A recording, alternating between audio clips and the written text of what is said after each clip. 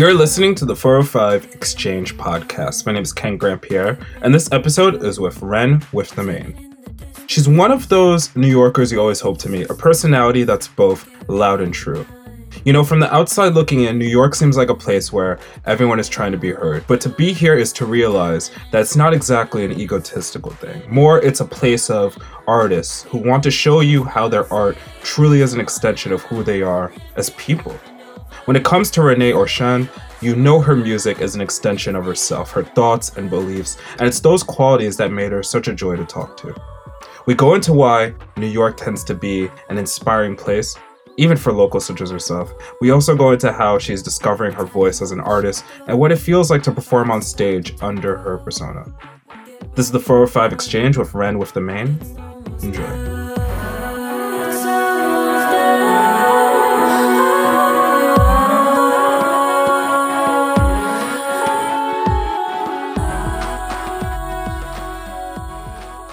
So I thought we would start this talk out pretty different than how I usually start talks, especially because it's like the new year. We're like right at the new year.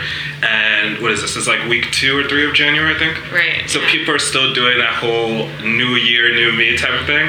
What's your take on that? Like when people do the whole new year, new me thing? New year, new me, I don't know. New year, like, get it together. We got this, you know, just keep going, keep trucking. I mean, I did yoga like 4 times this week, and I never do yoga. So that's like pretty New Year's Eve to me. That's one of those things I've always wanted to try, because I have so many people in my life who do yoga. I've never tried it, but I do want to try it.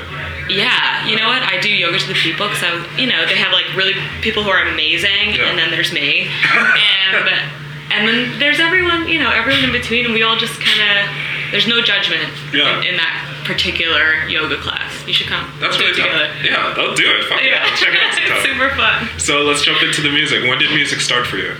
I started to do music towards the end of Berkeley, actually. I was writing music. I learned like as many chords as Taylor Swift can play on guitar, and I was like, you know what, I can write some music. And they were kind of singer-songwritery, and I knew I wanted to write like pop jams, and like I knew I needed a producer to help me evolve the sound. So I went to Luca Bucciolati, who produces like Teishi and some other cool people, and I was like, Luca, I got this song, can you like help me evolve this tune? And he actually lived with my boyfriend at the time, and so I would just pay him in pumpkin pancakes, literally, and now he's like producing for everyone. But yeah, I used to, this was just when he started producing. He's a solid dude. I've only ever seen him like in passing and through Teishi, but like what I love about him is just like everything starts with a conversation. I love that about him. Yeah, he's an interesting character. So yeah, that's how it started. We started doing some tunes together, and now I worked with a few different producers, Brendan Bose from Electric Lady and Drew of the Drew. He produces a bunch of people, Breen Bowman, and some really cool people, and yeah, well, that leads really nicely to my next question, because when I heard your music, all I could think to myself was, holy fucking shit, this has to be so different than what you probably thought you'd be making years ago, like when you first started making music. And do you feel that's true, or do you feel like the music now is how you always wanted it to sound? It's weird, like, you know, when I go to music business meetings or whatever, they're like, what's your sound? And it's like, I am me, you know, like, I'm gonna write pop songs, I'm gonna write like an R&B song, and I'm gonna write an acoustic, you know, mellow folk tune, and it's all gonna be me. I don't have a sound, and I write songs, you know. Well, I do have a sound, it's me, but it's me. I was gonna say, that sounds like a sound. Yeah, exactly. So the sound that I did like with Luca in comparison to the sound that I'm doing with Brandon, they're different, but I love them both so much. Like Luca's a little more raw, and Brandon's very refined, and I don't know. I love all the sounds. So that's very good that you feel that way. I mean, like, a good segue into that is like Up and Over. Like, that's a tune. Well, that's a Drew song. That's a true Drew of the Drew producer song. He's another producer, and he is very bass driven. He's a bass player. He also is just like a wizard person, so he likes to do super interesting stuff on the tech side of production, and yeah, we wrote that song so fast and it just felt so right. Sometimes I can spend up to a year on a song just like finessing it. Yeah. And Up and Over was just like, you know what, like, fuck it. This song is done. Like, it's good. Let's do this. Like, just let it live, you know? It felt like a song that must have felt like a vibe to make. Like, it felt like you could tell that you were in the moment when making it. Is that how it was? It was such a vibe. Actually, my friend, Megan Durbin Ackerman, who you know. Yes.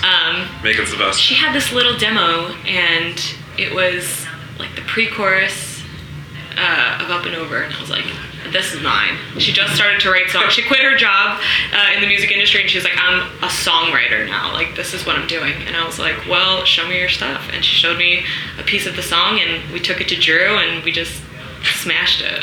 Yeah. That was so fucking It was dope. such a fun experience. One of the most fun experiences with it. You know, I talk to people about this all the time, but I feel like it's moments like that that remind you why you're in a place like New York City, because things like that just don't happen anywhere else. Totally. Yeah. I mean, pretty much all my friends from Berkeley ended up in New York City, which I feel like can be very rare, but I'm also from here, so it's like I get the best of both worlds. You're from here proper, like the city or the state? Well, I'm from Long Island. Long Island. Oh, Long Island. I was born in Westchester. No way! Yeah. From Glen Cove. Yeah, no shit, yeah. Hartsdale and Rockland County. Oh, yeah. What a fucking crazy small world. I know, it is. So tell me about the Hypnotize video, because I really dug that. And I particularly wanted to ask, what was it like bringing a tune like that to life? Because I feel like that's what the video did. Yeah, Hypnotize was such a vibey sound, and I actually got my inspiration originally from this company called Blacklight Visuals. Yeah. And if you've never seen it before, look it up. It's like these guys drip paint into these liquid containers, and you dip your body parts in it, and it comes out. It's called body marbling. So That's what it's called, okay. yeah, so we were gonna join forces with Blacklight, BLV, and it didn't quite work out. I was really bummed, but I was like, what else can I do? And I thought of just like the greatest idea ever. My friend is the head of Marc Jacobs Beauty, and she's really well known in the body paint world, Yvonne Macinas. And she was like, I want to body paint you. Like, let's do this. This is literally the smallest fucking city in the world sometimes. You know what I'm saying? Like, I was so hooked up for this music video. So Yvonne came to the rescue. She had assistants that were like, please let me help you, like, do this video. I had no budget. This was just like a volunteer music video project. Yeah. My bass player works for Better Homes and Gardens, like Martha Stewart size proper film studio. Yeah. So we went there on a Saturday when no one was there, and we shot the music video in a proper blacklight studio. Like, it would have cost me $1 million, you know, to do this. Yeah. But I just used my people and we got it done. And the music video was edited by my drummer Rick. They're all videographers too. So dude, tell me this, because like what's blowing me away about hearing all this is that you're still like a relatively DIY musician. Like, you do all your stuff yourself. I do everything. Yeah. What's it like having people like that coming together for your vision? Like, what is that like? That is the hustle. That is the New York City hustle, and that's just like, you have to be friends with everyone because everyone has capabilities, and I love to use all my friends for everything there were. Yeah. And I have such talented friends. It's like, why wouldn't I ask them? I mean, I wonder, like, was there a moment within that shoot where you found yourself like, I mean, that feels to me like such a pinch yourself moment where you're just looking at what's going on. Oh, I had no expectations either. I was like, we could be in a really small room. Really? Whatever. It was so unbelievably luxurious for a music video. Yeah. And, you know, I don't know. I couldn't have asked for anything more. I shot it on my birthday so that everyone was like, yeah, we'll do anything you want. It's your birthday. Yeah, I feel like what you just said ties into like the spirit of your own music, the songs I've heard, because I feel like something that's cool, that's so dope about your music, is it feels very in the moment. Like, you strike me as someone who's like a very, like, it's easy for you to feel present. Do you think that's the case? 100%. Yeah, I like to live my life pretty present, not be on my phone too much. I always give my friends shit about being on their phone, and yeah. Well, I feel like that's one of those, like, what's a good way to describe it? That's like one of those big cliches about us, air quotes, creatives who live here in New York City, where it's like, I feel like we're either so indulged within the past, bringing that into the present, or bringing the future into the present. To come around someone like you, who's very present, it's like, there's something very nice about that. Thank you. Yeah, I try and get my friends to to come out and live their life and not be so buried in that, tech world. You mentioned how you came here after Berkeley, and was it like, what's a good way to ask this? Like, when you came here, was it to do music initially? Like, was that like the embodiment? Like 100%. I always knew I wanted to do music, and I tried interning in the industry, and it's so different than being a performer. No, the industry, really like, just because you love music doesn't mean that you should be in the music industry. Which is one of the weirdest things to learn about it. Yeah, so I was just like, you know what, Renee, like, you are a singer, you are a musician, and that's what you should be doing. And I think a lot of my friends who are, working for labels or management, I think, in their hearts they really want to be playing.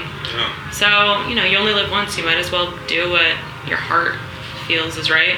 And then when you're old and like disheveled, then you start working in the industry. What do you feel was like do you feel like there was a bit of a turning point for you specifically, or did it just kind of like naturally come together after a while? It's funny, actually. I was interning for Fenway Recordings. It's a management company.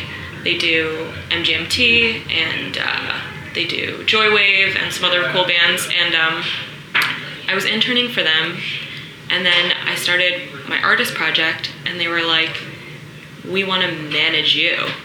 Wow. Yeah, so I worked with them for a little while, and then we kind of parted ways after a little while, but I love them. They're great people, and they really helped me a lot and taught me a lot. Really, really great people.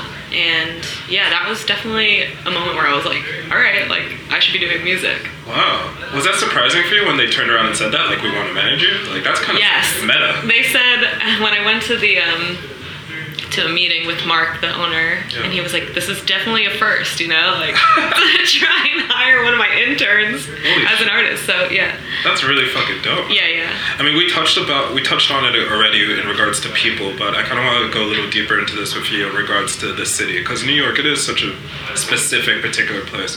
And I wonder for you as an artist, like, what do you feel like the city does for you that no other place could do for you when it comes to you creating? Well, even when I'm in Long Island, I love Long Island, don't get me wrong. My parents have a beautiful home there. Yeah. It's a really great place to chill.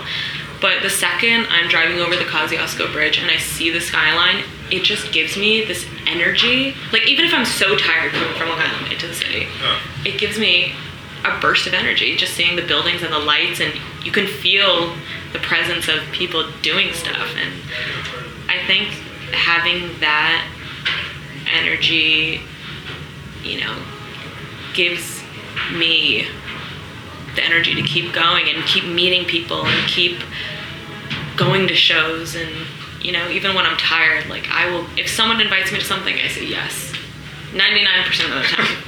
Because it's such a particular and specific feeling here. Like, yeah. And you just want to indulge in it. I just need to meet people and experience shows, and that's what gives me inspiration to do music.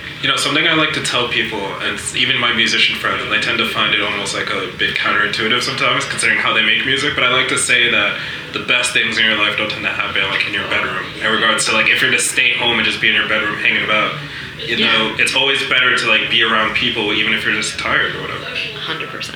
Yeah. I agree. We mentioned this before we hit the recorder, but you did a show a while back with a friend of mine, Ariana DeRose, and I remember I wanted to ask, like, do you remember how that show was for you? Like, I loved that show. I didn't love my hairdo, but I did love the show. I love how that sticks out to you. I remember. The sound was amazing. The vibe was great. The room was full. And it's a very sweaty place, too. It is quite sweaty, which I like. I like that. I like to feel that people are dancing, having a good time. Yeah. That's really fucking awesome. Yeah. I feel like this makes so much sense to ask you, but I feel like just by proxy of how you are with your personality and how it comes across in your music, that performing live must in some way inform how you write songs. Do you think that's true? Like, do you feel like how you think about writing is ever influenced by what you might do on the stage? Or? Well, I always wanted to do sets where people dance, like where people get energy. I have so much energy, and I just want to have that with the other people, even if it's like, smoking weed, doing weird dance moves kind of energy. Yeah. There's that. I love that, and I love the hype, but then, you know, getting on people's level and doing something a little more emotional. Yeah. I think, yeah, it definitely ties into the way I write music, the emotions that I want to come across in the last set. It's interesting talking to musicians sometimes, because I feel like so many musicians tend to have it like in quite like it's almost like two different avenues for them, like recording live or performing live. And I always wonder, like, for musicians, do you personally, do you ever feel like there doesn't need to be such a specific separation? Like it could feel one and the same? Because even though your songs, like, you know, like the songs I talk to you about, even though they do kind of have like that like vibe to them, there is like almost like a pretty like primal passion that comes out to it. Yeah. I don't know, I love writing music, and I love doing music on the fly, you know, improv-y stuff. So there's a piece of that, but I don't know, I do like to take my time with my words and write good lyrics, you know? Yeah. And yeah, taking time with my songs and really writing something I feel passionate about is important to me too. Yeah, when we started this talk, we mentioned how it's the beginning of 2018, and you know, it's crazy to think that, because I mean, you're about to play a show tonight. You're gonna do another show next week. Your first headline show. Yes. And Elsewhere. Elsewhere. Yeah. Elsewhere. Why say Elseworld? That's so goofy. That's a cool name too. I know, right? They should second venue. Yeah. But tell me this. I mean, like, what do you feel like 2018 will have in store for you? I imagine more shows, but like, what do you want to do? I always say, like, for artists, even if you're me or you're Katy Perry, it's never enough, you know? You just have to keep on playing your shows, keep on recording, keep on writing music. Yeah. It never ends. 2018, I just want to do more of all of that. Yeah. Obviously, keep growing on the scale of everything. Yeah. Play bigger shows. I'd love to play festivals.